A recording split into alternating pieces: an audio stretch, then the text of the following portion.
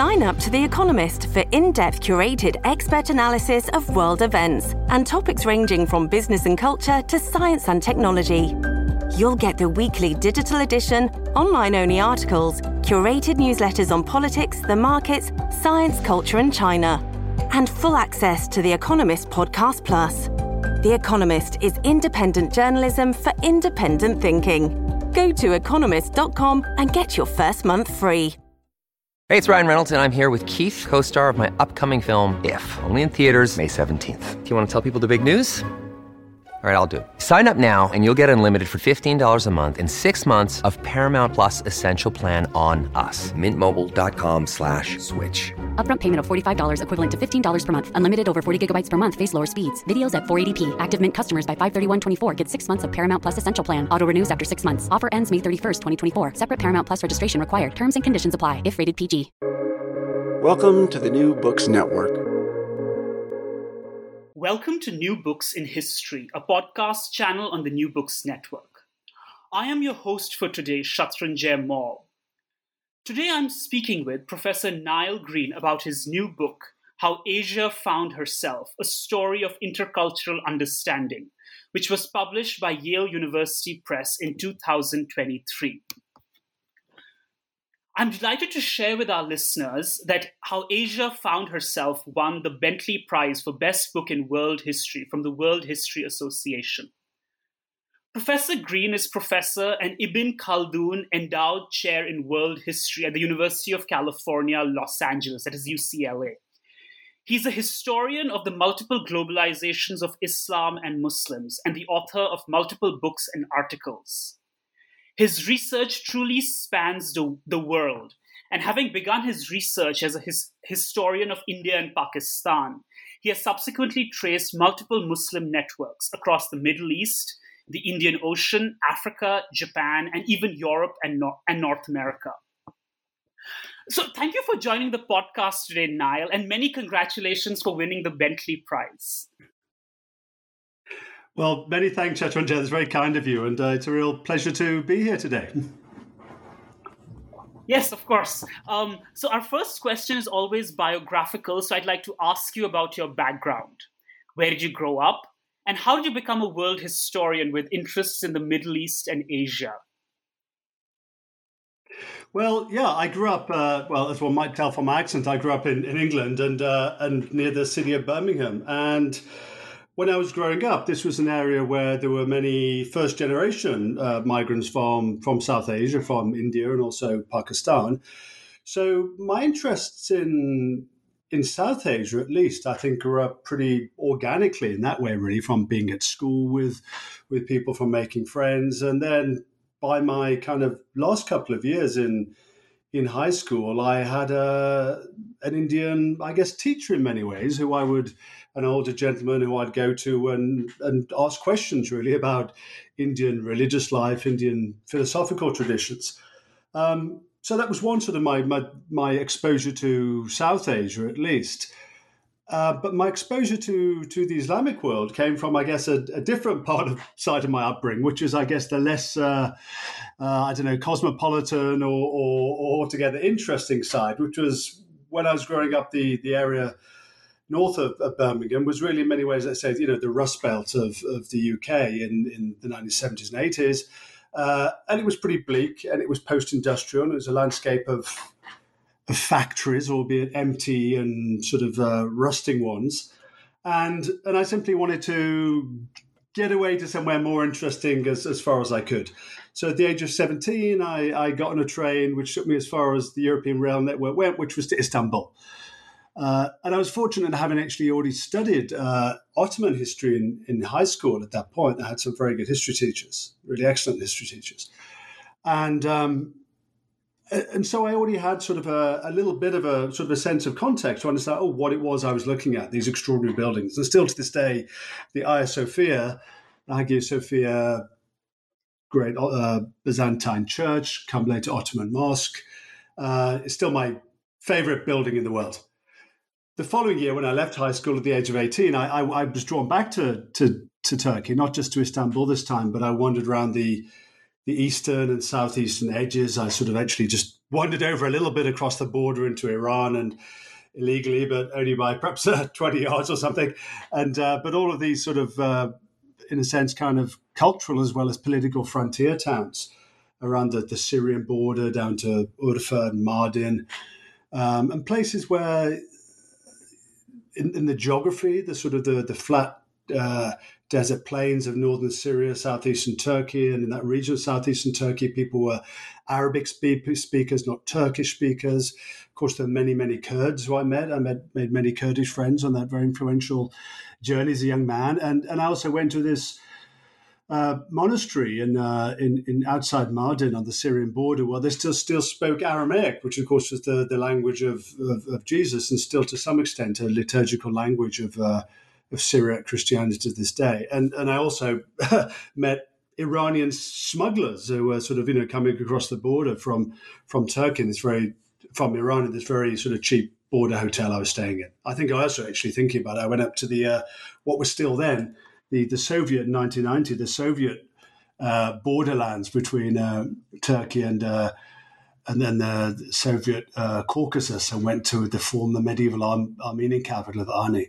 So that journey sort of really changed my life. As I said, at the age of 18, wandering around alone around these places, just gave me a sense of not just Turkey, but all of the other, I guess, kind of cultural, geographical, religious communities, which were out there, I suppose, waiting for me as a young man, as it felt like, to sort of discover. And so in subsequent years, at the age of 19, I wandered around Egypt, and at the age of 20, I finally got to India, which is the place I'd long been interested in. But by the time I got to India, having sort of my kind of approach to India being filtered through the Middle East, through Egypt and Turkey, it was actually, to my surprise, it was actually sort of Islamic India that I felt myself drawn, I guess, just in a sense by familiarity. And we'll perhaps come back to that theme of familiarity, of recognition and difference as we go on to discuss how Asia found herself, because that's one of the sort of the meta themes of the book, about how people understand across cultures, but also from their own cultural locations.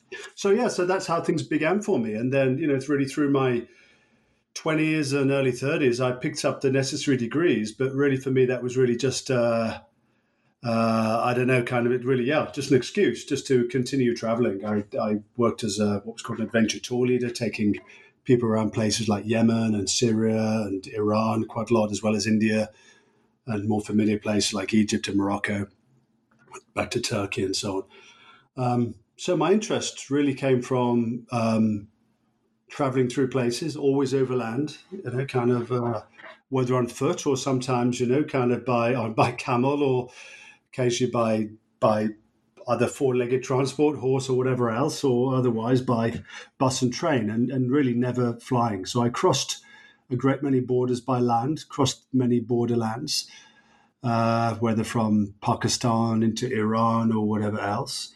And this really became really foundational for the way, and I understand the world as well, just by talking to ordinary people. I didn't spend my time in intellectual hothouses. I always used to try to stay away from capital cities, let alone from sort of Anglophone areas or university campuses. And I just met with ordinary people. And in many ways, I guess, traditional people, I suppose, is what I was interested in. Even at that point, as a young man, the early and then through the 90s, as the 90s went on, I realized, wow, there's this big thing called globalization going on.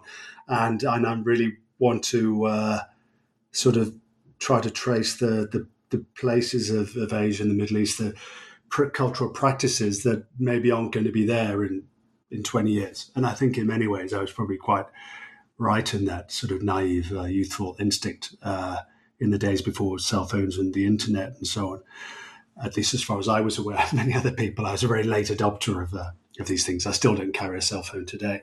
So this is how my interests developed, but also I think my kind of, I suppose my intellectual instincts as well, my interest in geography and place, in people in situ, but also I guess incrementally through my own travels, my encounters with people who wanted to meet me, people in small towns in Iran or Syria who were drawn to meet someone from the West, which was, of course, a really pretty unfamiliar thing in sort of many of these provincial towns and small towns and villages.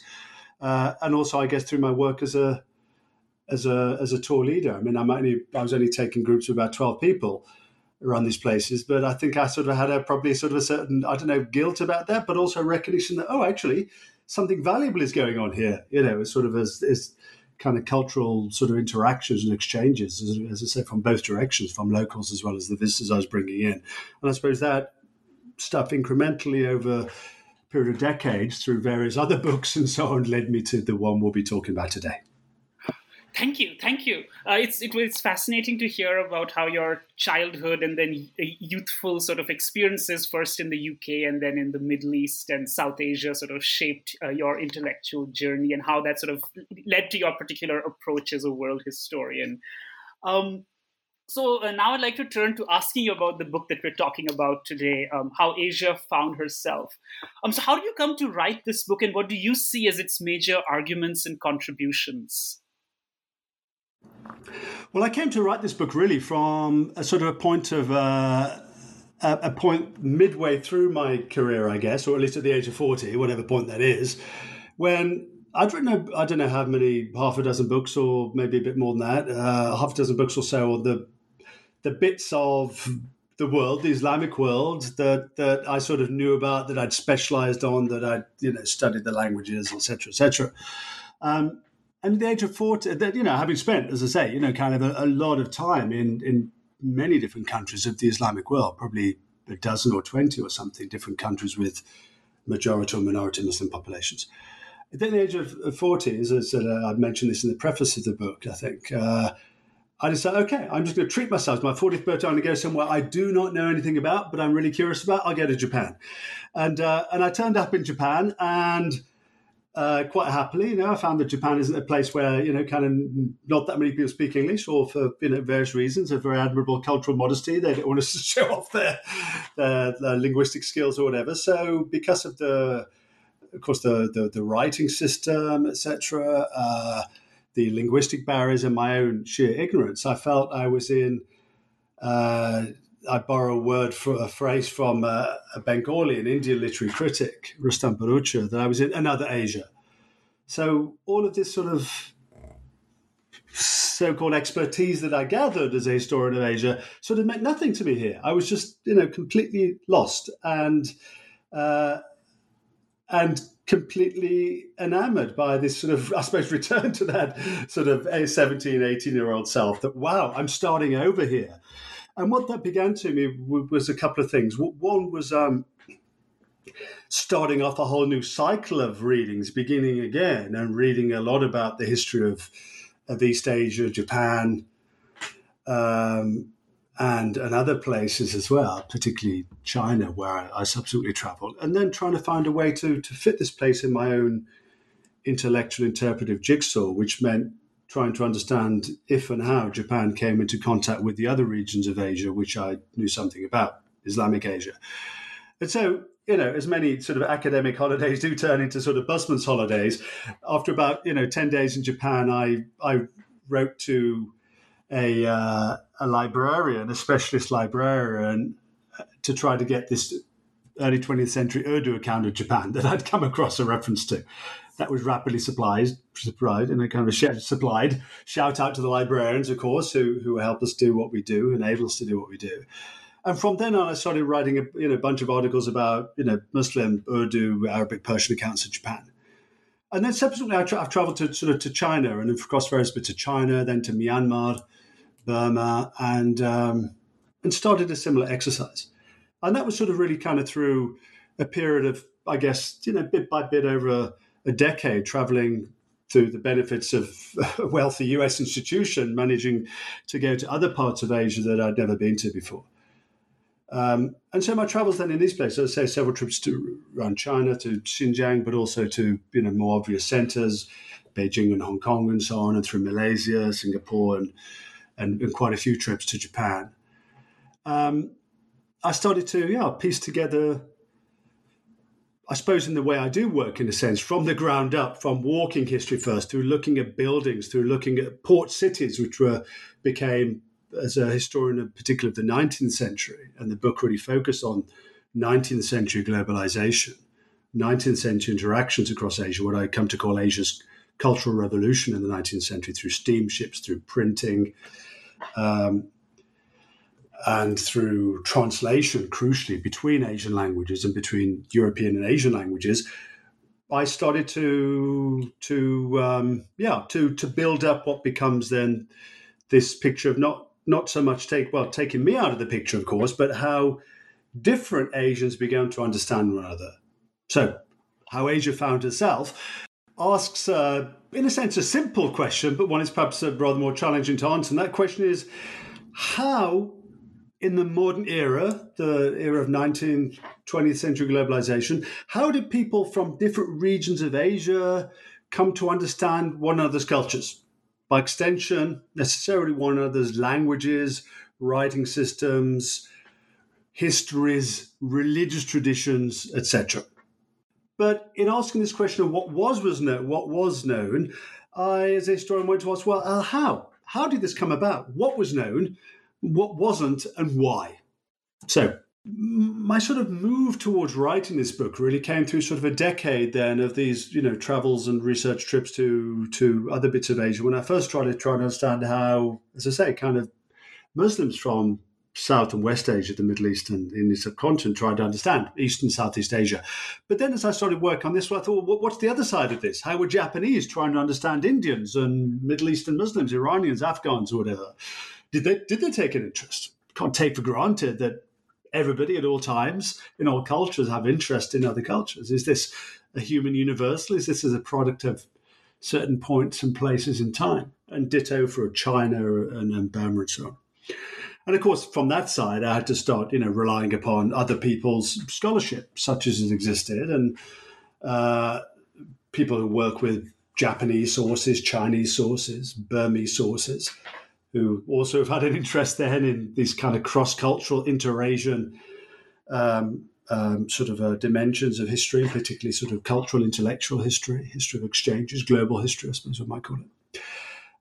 But then when there were gaps there in the secondary literature, that's when I started to turn towards simply catalogues of printed books in whatever languages. When there were languages I couldn't read, of course there's an infinite number across Asia, whether Sinhala, Burmese, Japanese, Chinese, kind of any number of other regional languages. I just out of my curiosity started finding catalogues from major research libraries, catalogues of particularly printed books that would give me at least a sort of a vicarious sense of what kind of knowledge was available to readers in the 19th and 20th century in Japanese, in Chinese, in Malay or whatever other language, what knowledge was available about other regions of Asia. So at least I had some sense. And this sort of method then I start to build up. You can sort of see, I suppose, is coming sort of, biographically, the way I work. First of all, I never want to write about anywhere that I haven't seen on the ground. Whatever the sort of real intellectual outcomes of that, that's something sort of is instinctive for me from my teenage years. I have to sort of tread at least the ground of places. And in the period I was looking at then, what becomes the focus on the book, the age of 19th through mid-20th century globalization, much of the places I want to look at are these port cities, these steam ports that become the places of interaction across Asia. The treaty ports of places like Japan, like Yokohama and Kobe, as well as, of course, Hong Kong and Shanghai and other places, or indeed Rangoon, Yangon now, or Singapore. And just a couple of weeks ago, I finally made it to South Korea and to the port of Incheon, one of the globalizing treaty ports of 19th century Korea. So I was getting a sense of the geography on the ground of these places from the bottom up, of the kind of following in the footsteps of the Asian travelers I was looking at, going to the places that they visited and so on. And then, of course, then reading my, the primary sources, building on that too. So this is sort of, as I say, sort of my methodology that's sort of built from the ground up. But I also then increasingly became aware of the gaps of understanding. And of course, this is perhaps a reflection on my own, as a trying to say, okay, I come from a certain, cultural location and so on, but there's a certain level of which all human beings, there are certain universalities that one can reflect on, that some of my own issues are not just uniquely biographical, autobiographical, and not just perhaps culturally specific. The issue of language. If one wants to have a deeper cultural understanding of any other culture, any other sophisticated high culture, which of course the cultures of Asia are, to the umpteenth degree of so many ancient, rich, highly refined, literary, philosophical, religious cultures. If one wants to go beyond a certain very basic point of be able to say something or understand something about Japan, China, India, whatever, you're going to have to read and delve into their literary, cultural, written traditions, whether you're an Englishman in the 21st century, whether you're an Indian in the 19th century, or whether you're a Japanese in the early 20th century. You're going to need to read. And there are going to be barriers of writing and script unless there are translations. So this then, kind of these own sort of methodological reflections of my own experience then are trying to filter out, well, what's unique, what's culturally specific, what's perhaps more a historical phenomenon more generally then, makes me recognize, okay, there are things that I should focus on. Asians learning other Asian languages, how could they do that? What enabled them to do that? Are there books, are there grammar books? Are there dictionaries? Are there places where you can go and study other languages? So I wanted to look at the infrastructures of language learning between different Asian languages. And for those people who didn't have the time, inclination, privilege, or whatever to go full on in pursue their curiosity across different regions of Asia, are the translations. Of course, we take for granted, as English speakers, that, we can access, enormous range of other cultures and the classics, the important and the major and the minor works of other cultures because of translations into English. Again, we can't assume, although translation is a sort of a phenomenon of most developed literary cultures, we can't assume that the translations exist between many different languages. So I started then, as well as looking at, the infrastructures of language learning for individuals who want to actually learn to not just speak, but crucially to read the different language scripts and language writing systems of other Asian languages, written languages. I also want to see, for those who just want to read a translation, what translations are available. So what translations are available in Japanese about India? When was just start out with basic stuff, the classics. When and how and who by was the Quran translated to Chinese or Japanese? When was the Bhagavad Gita, if at all, translated into East Asian languages? Classical Japanese or Chinese poetry. Again, the obvious things. When were these translated? Or maybe I'm going with a classicist sort of approach. What other texts were translated? What other cultural knowledge? So, yeah, these were sort of things I started to piece together then to address this fundamental question I'm interested in, is in how did people from different regions of Asia come to understand one another's cultures in the modern era? What were the barriers and what were the enablers? What were the horizons and what were the limitations of this intercultural but inter-Asian understanding?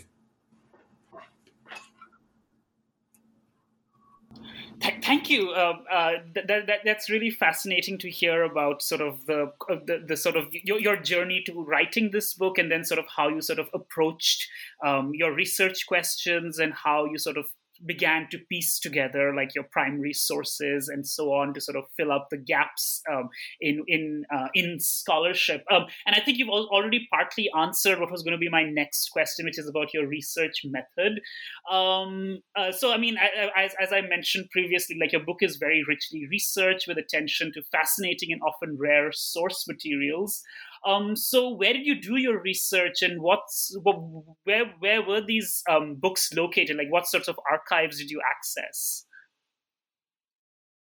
Yeah, well, I mean, a whole bunch of places and the methods that were sort of available to us, or at least were before COVID, when most of the research was done. So partly from the obvious places, the British Library has such a huge collection of 19th and early 20th century books in a whole huge range of Asian languages, and it crucially also has often actually prepared in the sort of the great early 20th, 19th, early 20th, the golden age in many ways of bibliography and well-funded librarianship. This extraordinary range of catalogues of kind of giving in some cases brief descriptions of books in languages like Sinhala or Tamil, printed books or whatever else. And I should here sort of clarify that the reason I focused upon the 19th and early 20th century was this was an age of what I've called of Asia's communications revolution, because this was the period in which printing spread through South Asia and the Middle East, which the Indian subcontinent, Central Asia, as well as West Asia, the Middle East, effectively, apart from a few small Christian minorities, but effectively didn't have printing until the 19th century.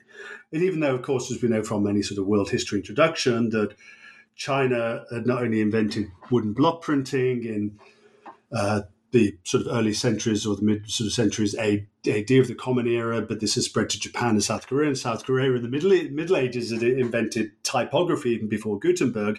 Nonetheless, in the 19th century, more modernized, more efficient, cheaper industrial printing methods actually spread to China, Japan, and Korea as well. So there was a second printing revolution in East Asia as well. So we have this age of not only a printing revolution across Asia, but also the period of the forced opening of Japanese ports, of Chinese ports, of then sort of South Korean ports, and of course the linking up through colonial expansion of a whole sort of series of other Asian ports in the sort of the actual formal European colonies across Southeast Asia, South Asia, and so on. And of course, the Ottoman Empire is still around this period, as well as the rising Japanese Empire and the ailing Qing Empire, and the newly declared in the 1890s Korean Empire as well.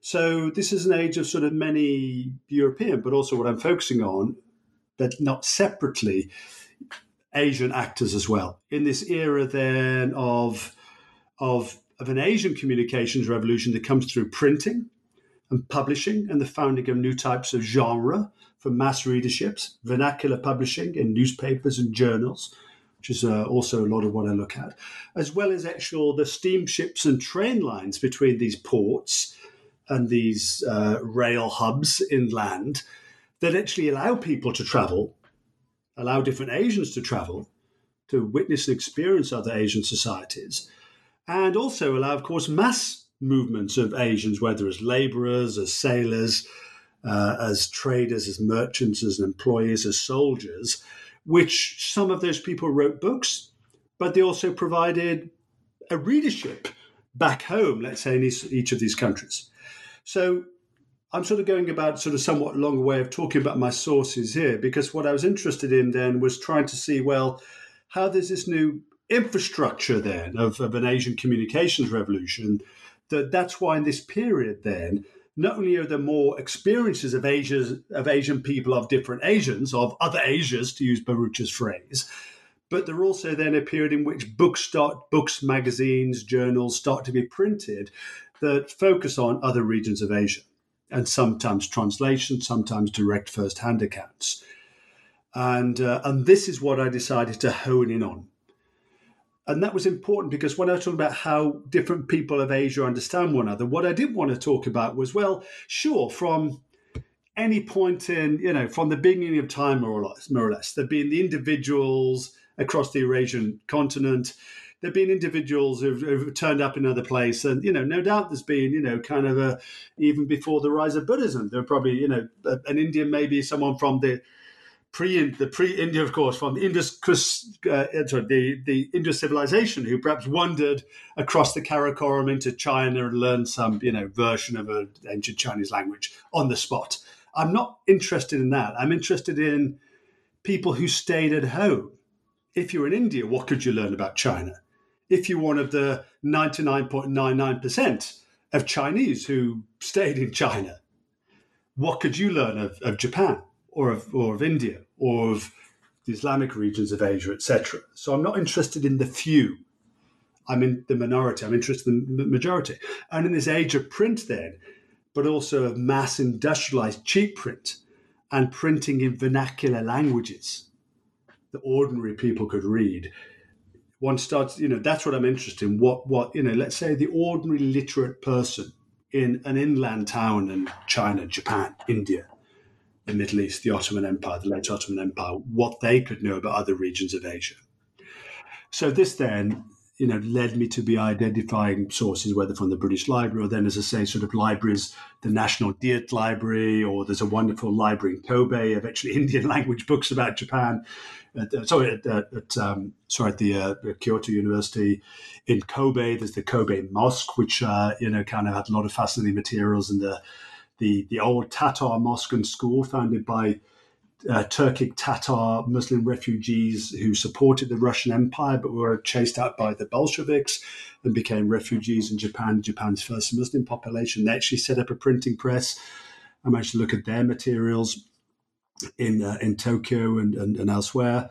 And as I say, kind of travels in China, the National Archives of Myanmar, and various other libraries in many other places. And also during COVID, as I was writing up the book, and I'm a bit of a bibliomane, there are a number of Turkish Istanbul-based antiquarian booksellers who would be sending me things that I would say, oh, can you get a hold of this or that as well? So, wherever I could find materials, really. And, and ultimately, what I see the book as is at its foundation just laying out a sort of a landscape of all of these books that are printed in all these Asian languages, and I'm trying to sort of bring them together under sort of some of these key questions: what they enable people to know, but what wasn't known as well, what were the gaps, so to speak, and why, and from this sort of this empirical foundations, or these bibliographical foundations.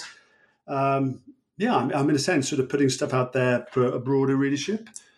That because I think it's fair to say that this has never been attempted before, but I also want to lay the foundations for other better future scholars who can say, okay, I'm going to have a closer look at this book that Green devotes 2 lines to and 1 footnote. Let's see what's going on in there in more detail, and to kind of open up a sphere of inter-Asian understandings that isn't premised upon the ideology of what's often called Pan-Asianism or Asianism, the assumption that Asia is one, coming from a famous phrase by the Japanese scholar Okakura Kakuzo in 1901. And when he visits Calcutta, he makes his famous declaration, Asia is one. And like many books on Asia, I open my book with that phrase, and then I turn it into a question. Unity on whose terms? If Asia is one, who gets to define the terms of this oneness, of this unity? Is it sort of a Japanese notion of unity in Okakura's terms, as indeed it was?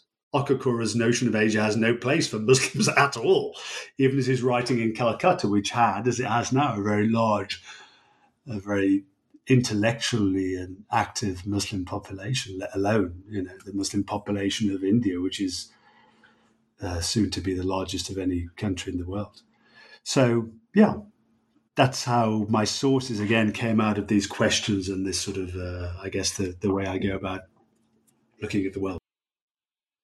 Absolutely. Thank you. I mean, just before our interview, I was looking again over your bibliography and sort of the primary sources, and I was really impressed by the long list. And I feel like, as you were mentioning, I think future scholars can maybe pick up threads of it. Maybe they could pick up like some of the books that you've sort of analyzed or mentioned or laid out, and they can sort of use it to build their own research projects.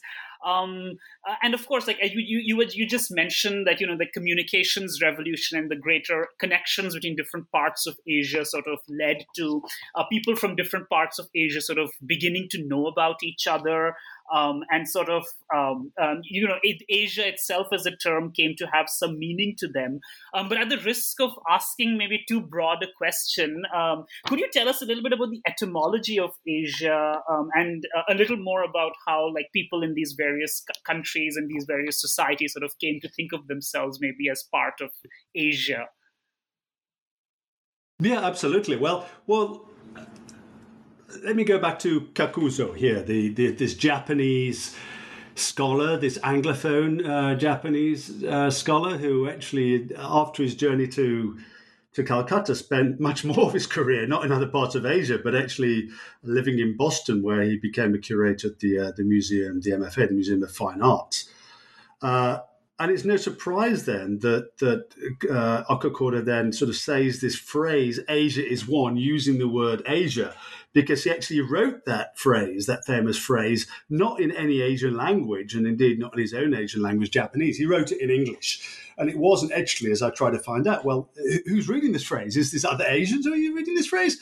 Is it only Anglophone Asians, or is it just, kind of his high-minded hosts at the Museum of Fine Arts and, the Boston Brahmin, so to speak, kind of in Boston, the kind of Anglo-Saxon elites of Boston in 1900, his hosts.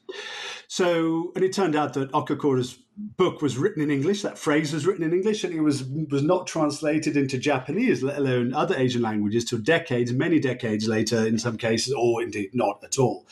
So, to get to the heart of your question then, this made me sort of really problematize the region of Asia. If I'm writing a book about Asia's self-understanding, if I'm labeling this whole place of Asia, am I assuming that other peoples across Asia are thinking of where they live as Asia? Because if one sort of says, okay, all of these different cultures, they belong to one place called Asia, that sort of begs the question, well, they're sort of already unified in some ways. They already belong to one continent, one space. So it's only a sort of, in a sense, a small intellectual leap, a sort of linguistically inspired leap to say, well, Asia's one continent, Asia is one. But then I started to wonder, well, okay, are people in different regions of, inverted commas I'm doing here now, you listeners can't see, are people, in scare quotes, Asia, actually thinking themselves as actually living in Asia? Because after all, that sounds like a European word. After all, I learned that word from, my first ever census of geography. Well, as it turns out, the answer to that is, well, yes and no.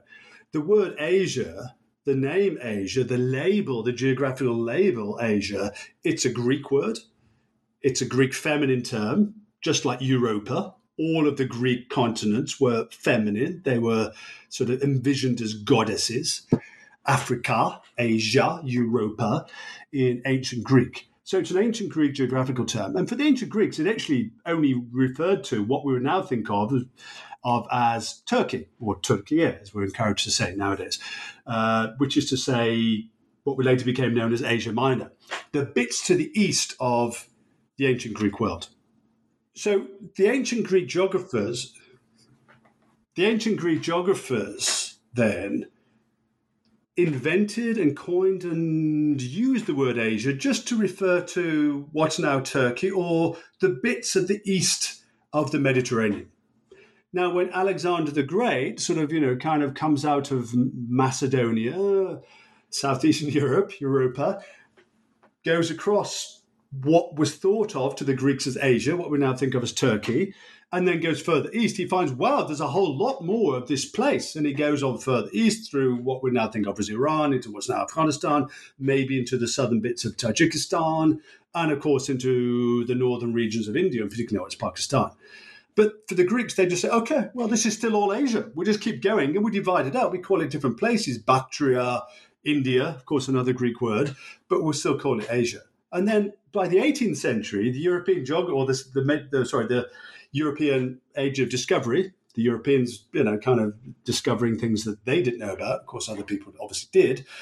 And the expansion of European cartography in the Renaissance, 16th is the European Renaissance, 16th and 17th century, and then the 18th century. There's this legacy of the Greek and the Roman geographers, particularly of Strabo.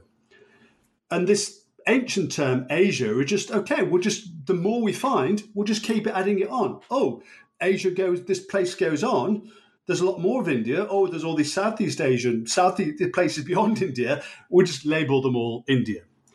So it's a European label, which is originally vague. It just keeps getting bigger and bigger, regardless of actually, in a sense, its internal coherence or meaningfulness. So do people in this place the Europeans are call Asia, do they call it Asia? If so, how? Well, this is what I talk about in the book, is I try to chart out, first of all, then, before I go into details, do Asians think of themselves as Asia? If so, how? And which Asians do? And is that the only term they think of as a geographical label? Well, there's two moments in the 17th century at the different ends of what Europeans are calling Asia. The word Asia, the concept of this unified continent or this big landmass with a single name, there are two moments when that begins to enter what Europeans are calling Asia. One is through the Ottoman Empire, then in the sort of the western end of Asia, then, let's say, West Asia. And Ottomans in the 17th century start to adopt European atlases, the European atlases then that are based upon the sort of, the European voyages of discovery. And they take with them then this European word Asia, and they just transliterate it into Ottoman Turkish, into Arabic as Asya. So it's just written in the Arabic script Asya. At the same time, the Jesuit missionaries, particularly Matteo Ricci, are turning up in the Ming capital of Peking, Beijing in China, and Chinese intellectuals are really interested in the European, from the Renaissance, then the geographical knowledge, then the maps. And there's a very famous map that Ricci and his Confucianist friends, and they were learning from one another in a very deep way. Ricci, of course, famously writes in Chinese as well as reading Chinese, and the Chinese scholars learn in turn. And this sort of Chinese world map is created too. Again, taking on the term Asia. But apart from those two moments then, which are, not wholly successful in distributing this idea, which of course is competing against a whole lot of other named concepts, not least, of course, the Chinese concept, not of China, but of Zhongguo, of the Middle Kingdom. China is not the edge of some other continent or world or whatever, as the Middle Kingdom, as the center of its own version of world geography or Asian geography that doesn't have the term Asia in it. But it's not really till the 19th century then, actually, that the term Asia and the concept of a unified continent starts to spread into other regions and languages and writing systems of this place that still the Europeans are calling Asia. And that's through the translation then of European maps, of European geographies, and of European travel books and other texts. And because the very idea of this one sole continent, this, kind of this big geographic, this continent, the very idea of continents is something in many cases new to different notions of space and geography. But also the notion of Asia is. And for that reason then, the term Asia, the ancient Greek term, which of course is borrowed by many other languages. So in English, the English word Asia is a loanword from ancient Greek. And then that ancient Greek loanword into English and into French and whatever else, into Russian, gets borrowed into a whole range of other languages. And for that reason, whether in Japan, Adja, whether in Bengali, Asya, whether in any number of Asian languages, the word for Asia is, depending on local phonetics, local pronunciation, it's pretty much the same word. And that's because it's a borrowed word. But because it's borrowed very late, in most cases, in the second half or indeed the latter part of the 19th century, it's actually being grafted on to understandings of geography, understandings of the world, cultural geography, linguistic, religious geography, that have been around a lot longer, that are much more embedded linguistically, intellectually, philosophically, culturally, that it has to compete with.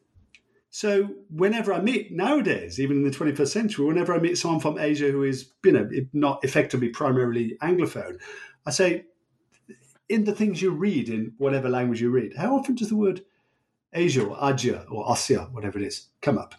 And it's actually not altogether too much, as it seems. And, in the 19th century, that was the case too. So although I kind of framed my book as how Asia found herself, taking a term from the English educated, went to the same school as Winston Churchill, if I remember correctly, Harrow School, Jawaharlal Nehru, the first leader of independent India. And he has a famous speech in 1947 at this conference that he calls the Asian Relations Conference. And he uses a version of the phrase, how Asia found herself. Asia is discovering herself again. So I use this phrase to sort of, kind of hold together my book. But I start off by saying, well, hey, we've got to recognize here that not all of these people that we're saying Asians thought of themselves as Asians, primarily, secondarily, tertiarily, or even necessarily had a concept of Asia in their minds when they went off to somewhere, that we would identify as being in Asia. And indeed, I would say that the term Asia itself doesn't necessarily come up in a great many of the books that I'm looking at. It's not sort of a foregrounding that's there. What is often much more of a foregrounding is distinctions of local geography, distinctions of language, and indeed distinctions of religiosity as well, which is something that, the 19th, early 20th century was still, as it is indeed across Asia today, a period of axiomatic religiosity, which is to say people's sort of axioms were in many ways religious. And again, I don't think that's a sort of an Orientalist assumption. That's something I get from looking at the sources. By the 1920s and 30s, there were sort of more secular visions of Asia, which is interesting. I look at those too. But many of the things the different authors I was looking at, the different authors from different regions of Asia, many of the things they were concerned with were religion, religious difference, and theological problems. If these people of Burma believe in reincarnation, what does that mean? Afghans in the early 20th century were really fascinated by Japan, as were Ottomans and Iranians. But this fascination with Japan and how Japan modernized then begged other questions. Well, these people worship an emperor as a god, apparently. This is what they're reading. I'm not sure how happy we are with that. Should we admire these people? Should we overlook that? Should we try to convert them to Islam? And the whole range of rumors in the early 20th century as well, because not all knowledge is reliable. One of the sub-things I look at, the sub-theme of the book is all the fraudulent texts, including outright European fraudulent texts which were taken, translated into other regions of Asia and taken as being reliable. They were unreliable. So there were rumors, there were frauds, knowledge, into Asian understanding wasn't always based on reliable sources. And I look at the reasons for that too. Kind of if you're translating a book in the middle of Iran in 1880, how would you know this book in Russian or French? You can't go online now and say, kind of fraud alert or whatever sort of, I don't know, news fact-checker services we have now. How would you know? You wouldn't. There's not maybe that many books that turn up in French in a book market in wherever it is, kind of different bits of Asia that or indeed books in other Asian languages. So yeah, Asia itself is problematic, and indeed the books that were written about Asia. So how Asia found herself is a story then of, as I say, of extraordinary intercultural understanding, discoveries between different Asian peoples against the odds, but it's also a story of false starts, of blockages, and indeed of frauds, including, as I say, some kind of rather notorious European frauds and fabulists. Right. Thank you. And that's actually a perfect segue to my next question. Now, so I'd like to sequentially ask you briefly about the different chapters of the book. So in chapter 1, returning to the theme of religion that you were talking about, you examine religious polemics in the port cities along the Bay of Bengal and beyond, and the ways in which religious practitioners discover and engage with other religious traditions, influence their self-presentations and their ideas about their dissemination of their own religions. So could you tell us a little more about this facet of Asian intercultural engagement and understanding? Yeah, absolutely. So here, I mean, it sort of goes back to my, my method and way of working is really sort of trying to work with the evidence and using the evidence, the sort of the text, the sources, to challenge my own assumptions, let alone the sort of the assumptions of perhaps of other scholars or authors or ideologues or novelists or whatever who've written about Asian interactions, let's say. So one of the places I decided to focus on was the Bay of Bengal, which is to say the region that relatively, in the sort of scale of the seas and the oceans of the world, that relatively small body of water, the Bay of Bengal, which is between India, Bengal, and Burma, today's Myanmar, and which would seem to, well, depending on your sort of, your viewpoint, separate or connect the Buddhist majority populations of Burma, or at least as Buddhist majority as they were in the early 19th century, and the Hindu and Muslim, and indeed growing Christian populations of India and Bengal in this period. And by looking at what texts were printed there, well, the earliest texts were printed, Calcutta, as the capital of the East India Company before the British Raj in the early 19th century, Calcutta plays a very big role in my story because it becomes the place where European and indeed American Protestant missionaries are really introducing printing into South Asia and printing in a whole range of not only sort of South Asian languages, but also in Southeast Asian languages. They're printing in Chinese as well.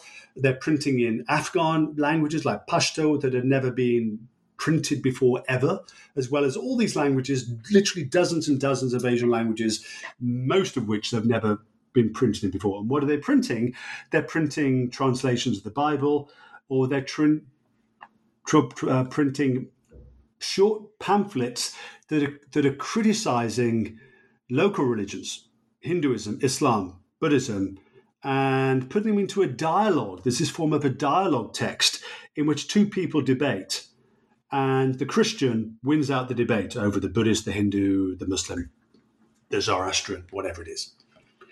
Now, so these are in a sense the earliest texts that are comparing other different or connecting through comparison and through critical comparison these different regions of Asia. And, kind of at first, as a sort of, as a liberal, as one thinks, well, yeah, this is kind of a Christian thing, it's a European thing, yeah. But as I started to look at more books, I realized, oh, you know what? Then when we start to look at the earliest printed books in Ceylon, in now Sri Lanka, Christian texts are doing the same, but then you start to have these Buddhist texts that respond back, critiquing the Christians. You have Hindu texts that are doing the same, and you have Muslim texts that are doing the same too. And then these critiques start to move around too, not just Christian and Muslim, but building on, kind of polemics that have been, 1,500, 2,000 years ago. There'd been Sanskritic sort of Hindu, Brahminical Hindu kind of critiques of Buddhism. And of course, the Buddha becomes the great sort of heretic of sort of Indian or Sanskritic Hindu tradition and so on. It's not a new genre in itself, the polemic. There are very old Christian or indeed sort of, kind of Muslim polemics and Christian polemics and whatever, inter-Asian polemics, etc., etc. But what's new is now these are coming to the age of print and they're being written in vernacular languages. And what I start to see then is that this starts to spread into Burma as well. So through my travels in Myanmar, I wanted to find a text I could read, So I came across this late 19th century text in Urdu by an Indian Muslim, and it's called Seri Barma, A Journey Through Burma. And I think, oh, great, it's fascinating. It's going to be an Indian Muslim who's going to describe all the wonderful things he finds in Burma. But he doesn't just do that. He describes all the wonderful things he finds in Burma. He likes the people very much. He describes all sorts of things, the natural beauty, etc. He describes learning the language from scratch, learning the written languages, studying Pali, the classical religious language of Theravada Buddhism, but also Burmese. He transliterates titles of books from Pali and Burmese into the Arabic script of his Urdu, which I check with Burmese scholars. These are real books, key texts. He's really doing his work. But the more he learns, he has these problems of conscience, intellectual problems, theological problems that, as I've already mentioned, for example, the problem of reincarnation. This is a moral problem that he explores in detail. And ultimately then I'm finding, well, what's going on here? This is a book of an Indian Muslim who, beyond anyone that I've actually learned of from his period, that I, or at least so far others have found evidence at, has really explored the culture of Burma. He's learned the ancient sort of canonical scriptural language. He's learned the modern literary language. He spent 12 years living there and really engaging with the people, having conversations with them, not staying, let's say, in an emigre enclave, as in Rangoon, where there are huge numbers of Indian migrants in the 19th, early 20th century. So Rangoon surpassed New York by 1920 as the world's biggest port of immigration, and mostly of immigration from India. And he's not staying in such an enclave. And yet, this isn't a happy story of everything is the same. Because he sees Burmese people as being fully human like himself, he wants to assure their place in paradise. And for him as a believing Muslim, that the way he can do that is by showing them the truth of Islam as he sees it. So this then sort of makes me realize and sort of, okay, there's actually this sort of polemical engagement, or sort of like this, if you like, a sort of a critical anthropology in a sense, or a religious anthropology that's going on that isn't the tradition of what would one call it, sort of a what would call it, kind of secular anthropology that we tend to think of as emerging in the West through Franz Boas at Columbia University, that founds, in a sense, the discipline of cultural anthropology as we sort of think of it today in Europe and in the West, and indeed in many parts of Asia. This is a sort of form of anthropology of studying other cultures and other languages and other sort of life ways, but it's predicated on certain religious axioms. And as it turns out, that Burmese Buddhists start to do the same thing as well. But as I argue, sort of as a historian, I'm not just interested in saying, okay, well, that's it. People don't believe in, there's this critical anthropology, that's it. People can appreciate other people's cultures, but that's as far as they go. What I find as a historian is that among Christian scholars, which of course start to include many Indians and Asians as well, kind of Christianity is a huge Asian religion. There are tens or probably, at least I'm guessing from the top of my head now, perhaps 100 million practicing Christians across Asia today, something like that. So it is a really major Asian religion and becomes even more of a major Asian religion in this period. Many Asian Christians are writing books, including books about other regions of Asia, some which I look at. But what I realized over the period I'm looking at then, over a period of about a century that the book covers, is that as there are more of these encounters, even critical encounters, but nonetheless real engagements and discussions with people who follow other religions within Asia, including Christianity then as an Asian religion, there's actually a process that of greater sympathy starts to come as well. And this so as I show then, that from these earlier, let's say in the case of them, earlier critical Muslim and indeed critical Christian and Muslim accounts of what we now call Buddhism, by the early 20th century, then you start to have these Christian books by figures like the German and then German emigre to the US, Paul Kardus, who writes a book, The Gospel of Buddha, reimagining Siddhartha Gautama, the Buddha, in these Christological terms. And it's actually this book, along with another book by Sir Edwin Arnold, The Light of Asia, a long poem in English, a book-length poem about Gautama, again in sort of a Christ-like, a gentle, meek Buddha. These are translated into a huge number of Asian languages. The American founder of the Theosophical Society, who himself becomes a very anti-Christian Buddhist convert, Colonel Alcott, writes a book, The Buddhist Catechism, modeled on a Catholic catechism question and answer format. And that book is translated into around a dozen Asian languages as becoming a really major language of Asian Buddhism. So one goes from a position among Christians and then subsequently among Muslims, and indeed then among Hindus as well, of Buddhism not being, what I was saying before, the religion of idol worship, or for the sort of Hindus and Brahmins, the great schism. The Buddha is the great schismatic or, the great heretic. But now Buddha is a world religious teacher, is an Asian religious teacher, is an Indian, Afghans too. before the blowing up of the great Buddhas of Bamyan by the Taliban in 2001, a moment I remember very vividly as a graduate student, which led me to sort of unearth a different story from Afghanistan too. By 1931, the Bamyan Buddhas had appeared on an Afghan postage stamp, because by the 1920s and 30s, there'd been a whole series of Afghan accounts of the Buddha, but of actually claiming the Buddha is ours. At the same time, Indians are rediscovering the Buddha through all these sort of translations, including translations by German theologians like Paul Garros, rediscovering the Buddha. Gandhi writes in his own autobiography that he first learned of the Buddha through the light of Asia, through Edwin Arnold and so on. So there are these real sort of many entanglements that from, if you like, polemics or at least kind of interreligious critiques, through that real engagement, understanding and sympathy emerges, but not just like that, not overnight. And it's one of the themes of my book. Knowledge and the understanding, appreciation, and sympathy that comes from it is actually a hard-won process anywhere in the world. This isn't something to say, oh yeah, okay, we love everybody. It's meaningless. But the real deep understanding of differences, perhaps axiomatic differences, but nonetheless sympathy and that comes out of that appreciation is hard won. And as a historian, I'm trying to show how that comes about, by whom and which texts and what kind of encounters. All right. Thank you so much for that, Nile. And you mentioned Abdul Khalik, the Indian Muslim missionary who went to Burma, and his encounter with a Buddhist majority society, and how that's what that shows about the Muslim encounter with Buddhism. So that's something you cover in chapter 2. So in chapter 3, you turn your attention to the spectrum of interest about Japan in the Middle East and South Asia, which ranged widely in terms of opinion.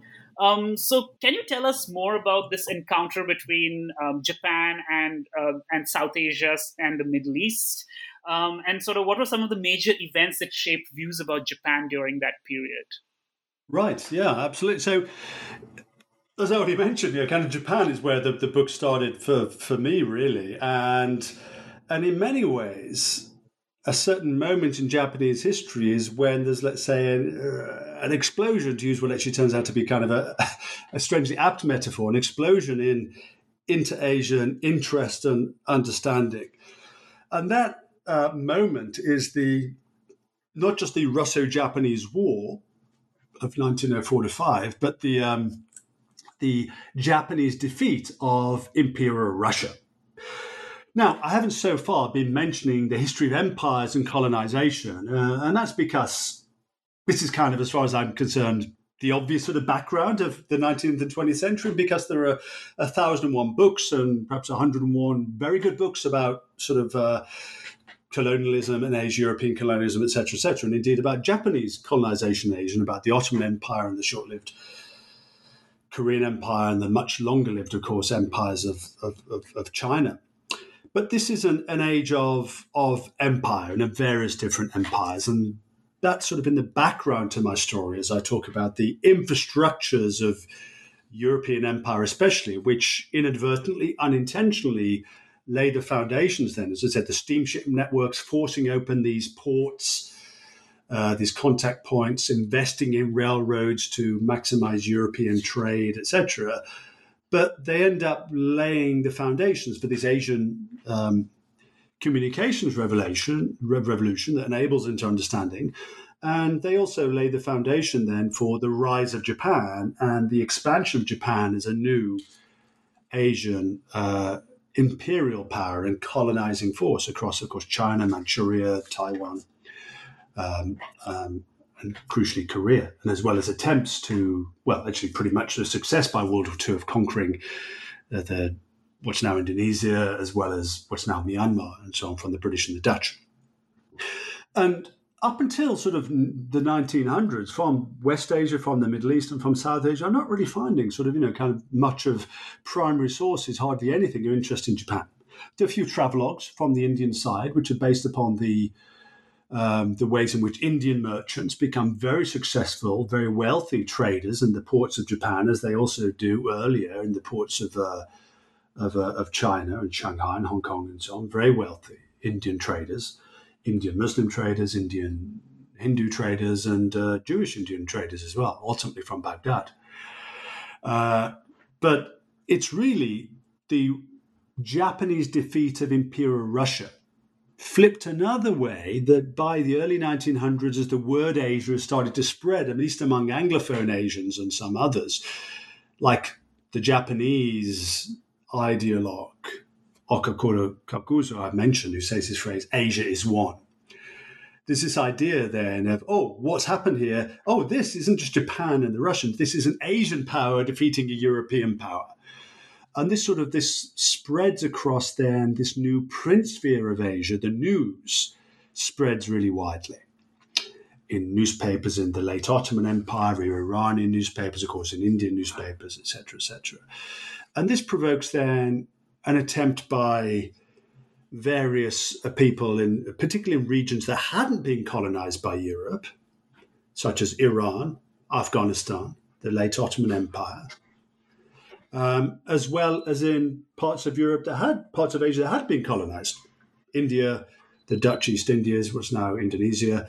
It's interesting. Wow, how did Japan do this? How did Japan manage to modernize so quickly and create such a military force that it was able to conquer the Russian Empire, which up to this point has sort of seemed unstoppable in its march east, conquering, of course, now we think of, many of us, I think, rightly think of the Russian Empire and today's Russia as being a Eurasian state, which it indeed was, because it had conquered sort of so many regions of former Asian powers that have long been forgotten about. The Tatar and the Tatar Mongol Khanates, of course, of what's now thought of as southern Russia and Ukraine, as well as various sort of other Buryat sort of small states and so on, places in now Mongolia and Siberia.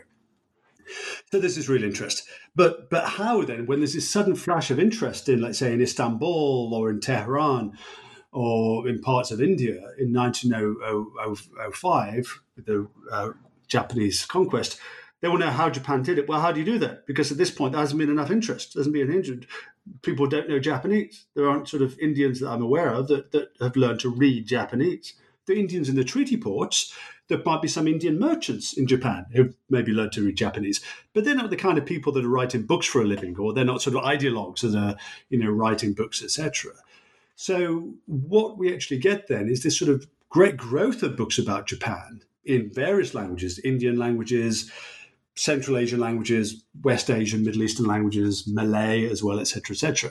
But they're sort of largely of two kinds. They're direct accounts by people who decide, all right, I'm going to go to Japan and see for myself what's going on there. But those people, even though they travel to Japan, like me, they spend a number of weeks there, they spend a number of months there. But it's not sufficient to learn Japanese, to speak Japanese, to get reliable sort of spoken information, or to read Japanese, which is, okay, let me look through your, your own histories or your own sort of military reports to know how you've got about, managed to achieve this, etc., etc. So they're sort of on the ground accounts, but they have limited information. Or there are other texts, including one text I look at, which actually in 6 volumes, which is an interesting case of inter-Asian understanding, which is actually an Afghan 5-volume book printed in Kabul. To that point, it's the longest book ever published in Afghanistan. It gives you a sense of the fascination with Japan. It's a translation of an Ottoman account of Japan, of a couple of Ottoman senior military officials who had gone to observe the war in Japan.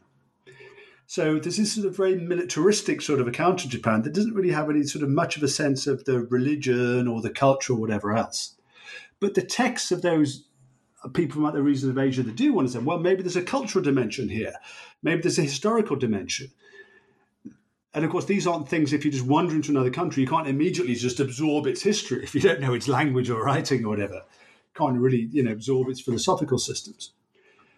So these then, such texts, then the other sort of texts on Japan that are written are translations from Russian, from French, from English. And because of the history of European colonial expansion, the history of the Jesuit missions, not least of religious engagement across Japan from the 17th century, not least with the Jesuits, the Catholics. There's been this sort of longer tradition of language learning, of translation, of data gathering for Europe's own religious and political and commercial designs. And one of the things that this sets a pattern then, which I explore throughout the book, of what I call, using a sort of a concept taken from professional translators and interpreters at the United Nations and elsewhere today, which is a term called the pivot language. And that's when, if I or anybody doesn't know, let's say in this case, let's say, an Indian person doesn't know the Japanese language, or vice versa, what's the next best way to find out about Japan? Well, you read something about Japan in a language you can read. And that language might be English or French or Russian, et cetera, et cetera. It's called a pivot language. It's a very sort of, can happen across various regions of any region of the world. It's sort of a widespread sort of interpretive technique when there aren't either any or enough speakers or readers, crucially, with these different scripts, writing systems in another language. So this becomes, quite a widespread pattern then of what I ultimately sort of show as the book goes on, that we're not looking here just at an inter-Asian understanding, but this is actually a bigger process than of inter-Eurasian understanding that ultimately goes back to the 17th century. I mean, one of the texts I look at is actually a translation or of the publication in Persian. There's actually a book published in Bombay by an exiled Iranian publisher, one of the many exiled sort of Iranians in the 19th century. And he prints a book on China that he says is written in English. But it actually turns out to have been written, it's actually written in Venetian dialect, then translated into Latin and published in Augsburg in Germany in the about 1630. And it's translated into Persian in about 1660, sits in manuscript for whatever it is, 250 years or so. And then it's finally published, this Persian translation of Matteo Ricci's The Jesuits' Account of China, finally finds its way into public knowledge 250 years after it's written. So these very kind of circuitous, sometimes indirect routes, sometimes reliable, sometimes not. Because after all, by the time it's printed, Matteo Ricci's book is 250 years out of date. Not only is the Ming Empire long gone, the Qing Empire is, shortly to collapse as well. But, this is what I'm recognizing. These are the constraints of inter-Asian understanding, as well as the sort of the moments of breakthrough. Right. Thank you for that. So you mentioned about some of the travelogues and some of the accounts of Indians and people maybe from the Middle East who went to Japan. So in chapter 4, you focus on one such account, which is by an Indian named Muhammad Fazli, who traveled to Japan to teach at the Tokyo Gaikokugo Gakko, that is a school of foreign languages in Tokyo. So could you tell us a little bit about him and his book and his experiences, and what can we sort of find out about the encounter between Indians and Muslims on the one hand with Japan in the interwar period from his account? Right. So this Badruddin Fazli, or Muhammad Badruddin Fazli. This is a figure that, he's one of my most fascinating informants, precisely because he is an educated, literate, an Indian scholar. He studied at Aligarh Muslim University, the Muslim Oxford as it was designed to be in the 19th century. And crucially, he goes to Japan to teach the Japanese Persian and Urdu at, as you mentioned, the Tokyo Gaikugo Gakko, the Tokyo School of Foreign Languages. So it's like, wow, here we are. Now, finally, this is someone who is really involved on the spot with not just inter-Asian exchange at some vaguer level, but of sharing different Asian languages and teaching Japanese to read and write in Urdu and Persian. Urdu then, in a sense, the lingua franca of colonial India in many ways at this point.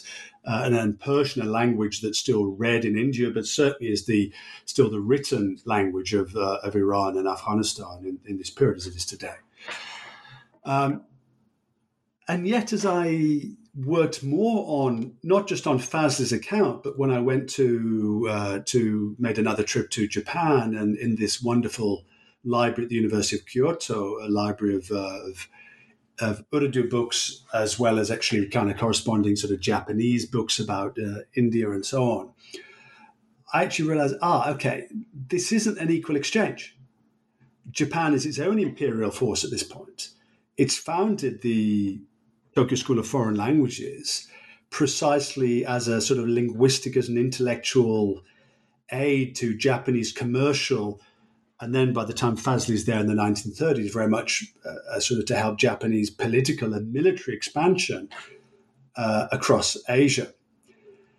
And so not only are Fazli's Japanese employees not interested in helping him correspondingly learn to read, let alone or read or speak Japanese, he's actually forbidden by his terms of employment to try to speak Japanese with either his employer, a Japanese scholar, Professor Gamo, or indeed to try to speak Japanese with the students as well.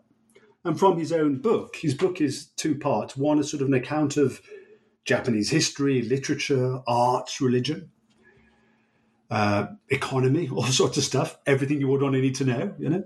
And the other volume, it's the longest book I could find written about Japan in any Indian language, and incredibly it is. And the other book is his own, let's say, published diary, his travelogue. And there he describes his social encounters and the people he manages to hang out with, not uncommon, I guess, to many sort of overseas visitors to Japan, even in the present day, and not Japanese people in their own houses, etc., but other foreigners. The Malay teacher, a Muslim from Malaysia, the Tatar Muslims who by this point have their own mosque and printing press in Tatar in Tokyo, etc., etc. So what we find here then, one of the things I explore here is the unequal sort of exchange of knowledge and understanding between different regions of Asia, and let's say the political and economic and let's say institutional reasons for that. Japan as an empire in its own right is, found its own language school. India doesn't have, anything corresponding, to that. Of course, there are Indian scholars that do try to learn Japanese, and then we'll try to explore the founding attempts by Rabindranath Tagore, who traveled to Japan. Famously, he made his own turn against Japan, Japan's militarism. He traveled in China. His poetry had been translated into Chinese and Japanese, albeit from English as a pivot language. But Tagore nonetheless tries to establish Japanese language teaching at his own university in Bengal at Shantiniketan, and explore the challenges of doing that too. As it turns out, the Japanese language teacher he employs gets poached by the Raja of Mysore, a sort of Indian independent, quasi-independent princely state, to be a military advisor. That's the reputation the Japanese have got. Yeah, don't be a language teacher. Come down here, I'll pay you more to be a military modernization advisor. So, yeah, that sort of, despite the best Indian efforts and Ottoman efforts as well, late Ottoman efforts to teach Japanese, the Japanese, as a colonial power in their own right, managed to, kind of have this, there's an unequal exchange. They employ Indians to teach them, but it's a sort of one-way linguistic process, at least here as I've managed to map out. Subsequently then, but what one does have from that then, this is really fascinating for me, I managed to find text written in Urdu by Japanese, by the students and the professor, the professor of Hindustani, as it was known then, of Urdu, who employed Fazli. So, but I wasn't managing to find, perhaps other scholars will, I'd be very excited, at least from this early period, of text written in Japanese by Indian scholars. I hope they're out there. I'd love to learn about them. So, if anyone finds them, please contact me. Thank you. In the final two chapters, it is chapters 5 and 6. You discuss China, and if, for example, in chapter 5, you talk about texts that were written in various Indian and Middle Eastern languages, about China and sort of the interaction at that period. And then in chapter 6, which is the final chapter before the conclusion, you talk about how the presence of Buddhism and Islam in China formed the basis for a variety of engagements of Southern and Western Asians with China in the early 20th century. So could you address, China and sort of the ways in which that sort of figured in the imaginations of these Middle Easterners and South Asians during this period? So China is in many ways, let's say, the great challenge of inter-Asian understanding in this period, and the period I'm looking at in the modern age, certainly in earlier periods as well, and perhaps to various extents today as well. And the reason that it's such a challenge are several-fold. One, the sheer geographical size of China, put together with two constraints on that of, let's say, constraints on first-hand sources of data gathering. Let's say, okay, you're 9th century Indian or Ottoman or whatever it is, and you want to find out about China, just go there. Okay, well, there's a difficulty with that, is because, on one hand, it's actually legally very difficult to enter inland China away from the treaty ports. There are also legal constraints from the Qing government to 1912, after 1912 to some extent from the Republican government. Then there's the civil wars that break out, so there's the dangers. And on the other hand, how would you do that? Unless you're a sort of really well-equipped expedition leader, and there are such. There's Count Otani Kozui, a sort of a Japanese head of a Buddhist monastery who leads a series of expeditions to the Chinese Silk Road, sort of following and competing with the likes of Aurel Stein and Albert von der Kock, the German and Anglo-Hungarian explorers of the Silk Road.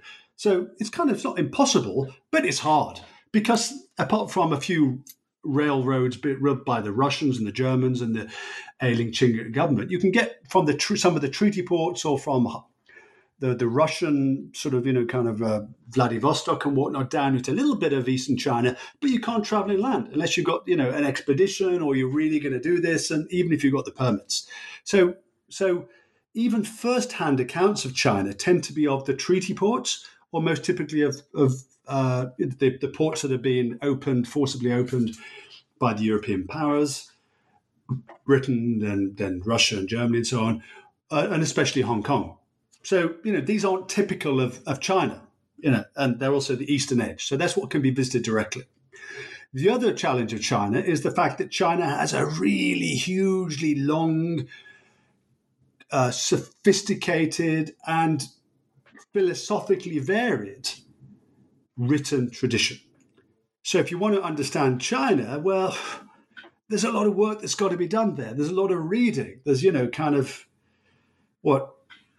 2,500 years at least of sort of continuous sort of written tradition. You got the Confucianist canon, you got Chinese Buddhism, you've got obviously Taoism, you've got the huge range of literature by the early 20th century, you've got obviously Chinese novels, newspapers, Chinese Christian texts from the 1600s onwards.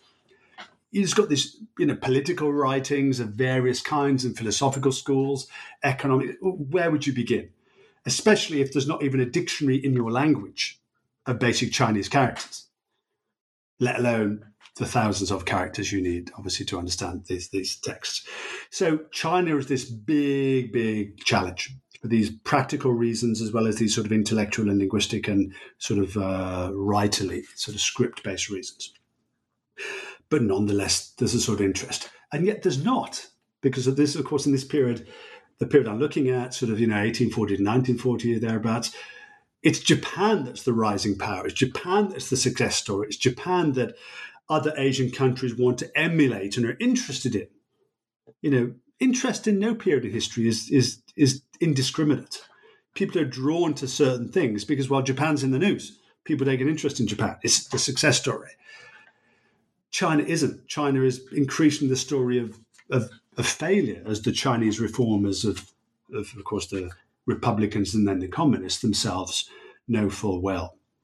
So there's actually a corresponding, I think, a sort of a less of interest in other regions of Asia in China compared to Japan. that's coupled also with these challenges. But nonetheless, they become then, through what I call, throughout the book, I had this theme of the interplay between projection of the self and appreciation of the other. And this comes to what you raised then of Buddhism and Islam as being means that by which non-Chinese Asians, people from India, people from Afghanistan, people from the Middle East, come to take an interest in China, and correspondingly, people within China take an interest in South Asia and other regions of Asia and in the Middle East. And that's through the lenses then, or the linkages of thinking, oh, well, Buddhism, that comes from India and that comes into China, and Islam, that comes from the Middle East into China.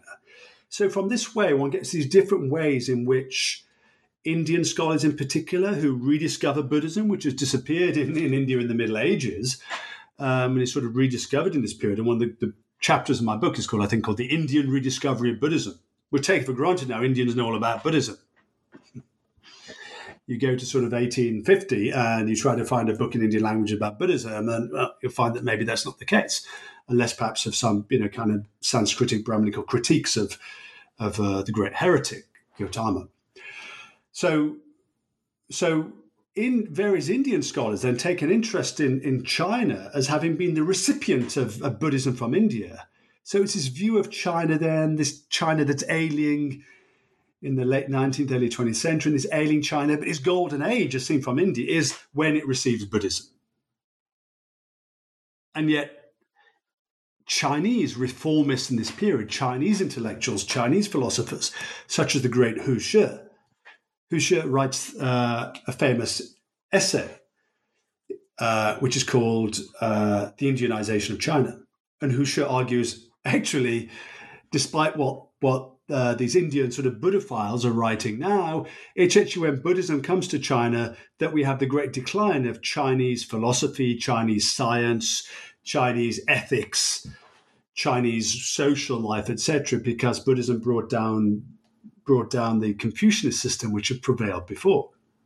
And of course, this isn't unique. I mean, remember that in Korea, that the Joseon Neo-Confucianist dynasty that ruled Korea for 550 years or thereabout had actually banned Buddhism from the capital, Seoul, and banished it to the mountains. So, this critique of Buddhism is it's a very Asian thing, even among countries that themselves have been formerly Buddhist, such as Seoul or indeed China.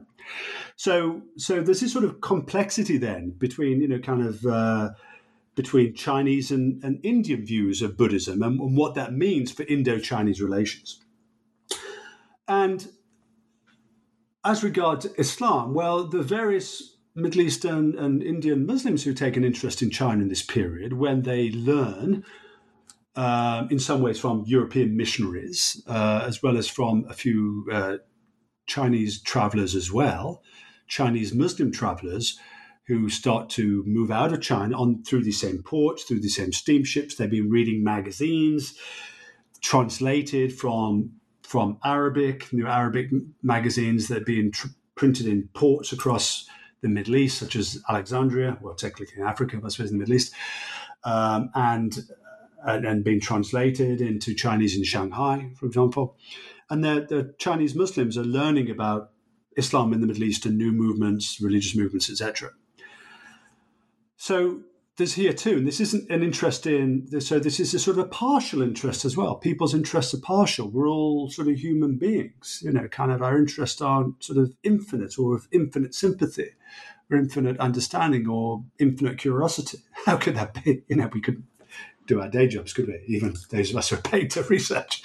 So and the story that I map out then is actually a story of not the better known nowadays Uyghur, the Turkic Muslims of Western China, but actually the Hui Muslims, the Chinese-speaking Muslims of China, the Hui, or Hui, as often known in Chinese itself, and how these Muslim Chinese-speaking and Chinese reading and writing Chinese start to learn Arabic and start to learn Urdu as they travel across other regions of Asia. And one of the great heroes of my book, really, is a Chinese Muslim called He Weliang, or as he was known in Arabic and in Persian, Badruddin Chini in Persian, or Badruddin Sini in Arabic, which translates, it's rather poetic, it's rather beautiful, translates as the crescent moon of the faith from China, or the Chinese crescent of the Muslim faith, the crescent moon of the Muslim faith.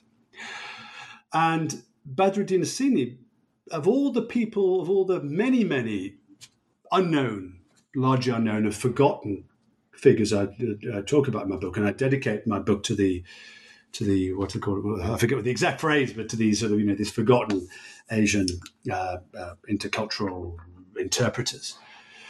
Of all the figures I look at, He Weliang is really the most striking because he's literate in Chinese, which is a challenge even for Chinese themselves, as people know in that early 20th century period, or by the mid-20th century, the reform of the Chinese writing system to make it easier for Chinese people to learn.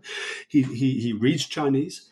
He travels to India and not only learns Urdu, he learns Urdu to such a degree he writes a whole book about the Muslims of China in the Urdu language. And we know he writes himself because there's a preface by his Urdu language teacher who say, you know what, he really wrote this himself, I promise you. And then he goes on to Egypt and he learns Arabic to such a degree that he writes another entire book in Arabic about the Muslims of China as well. He later learns Persian and becomes the Republican Chinese as a representative to the government of Iran during World War II as well.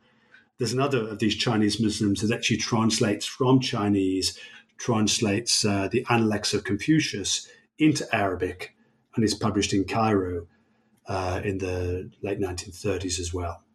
So it's actually this one of China's smallest minorities, but actually a minority that develops these connections across other regions of Asia, ultimately to Africa, in fact, to Egypt, that really master not just other languages, but the other writing systems of other regions of Asia as well, and become really the most kind of successful intercultural, inter-Asian interpreters whom I look at.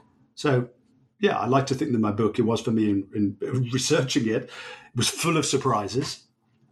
And I hope for readers too, it'll be full of many such surprising twists and turns. All right, thank you. So in the conclusion, you ponder on the challenges and achievements of the inter-Asian cultural understanding that you discussed in the book. So I think you've already touched upon this a little bit. But to conclude, what were some of the legacies and impacts of the interconnections that you unraveled in this book? Well, I think the legacies are when we go across Asia today, whether West Asia, the Middle East, South Asia, China, and whatever else. One of the things I always do, I'm sort of like I mentioned, I'm a bibliomane. I'm sort of mad about books. I go into a bookshop anywhere, regardless of whether I can read what might be in there. Who knows? Maybe I can, or I can get someone to explain to me what's there.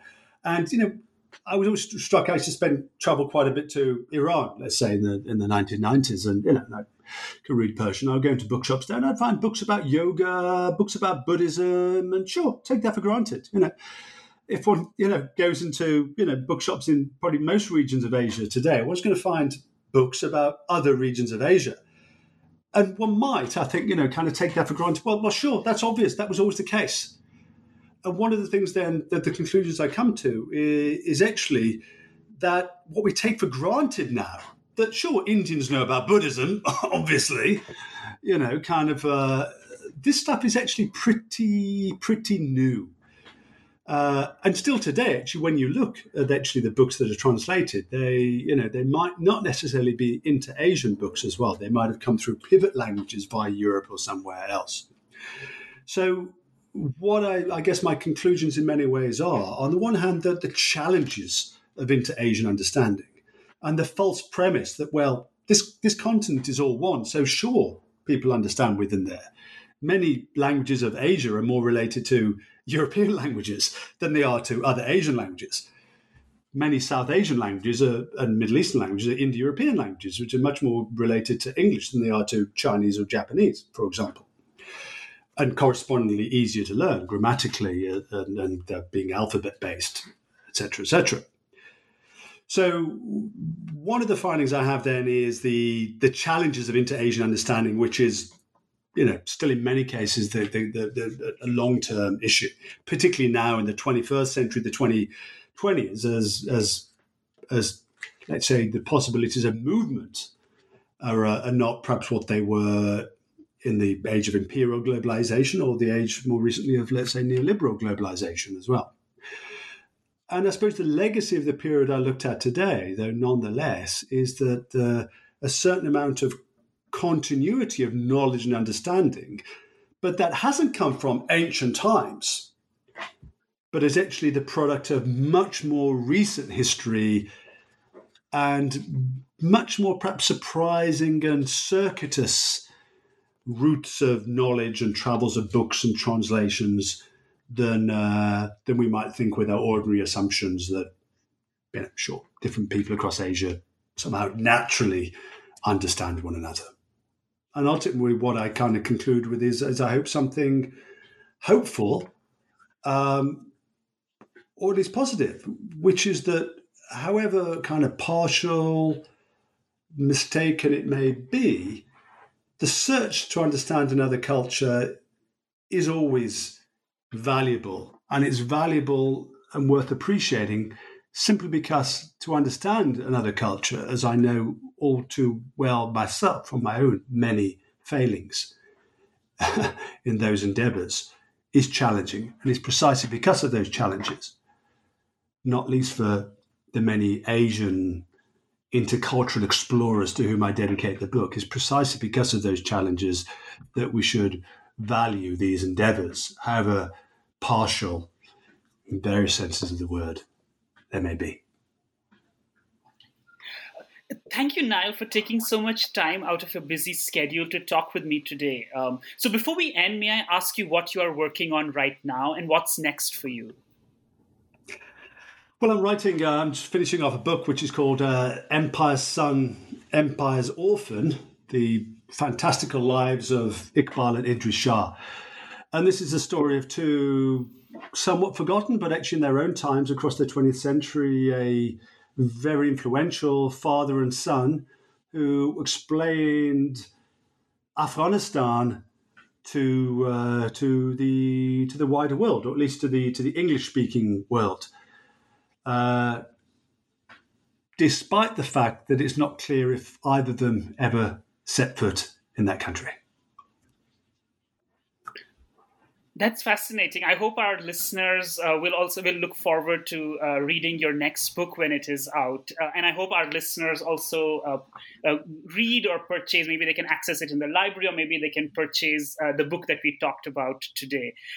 So this was an interview with Professor Nile Green about his new book, How Asia Found Herself, A Story of Intercultural Understanding, which was published by Yale University Press in 2023.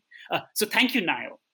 Oh, it's been an absolute pleasure, Shatranjay. Thank you so much for all of your questions, your reading the book, and those of you who are still listening, thank you for bearing with me this far. I hope you enjoy reading the book.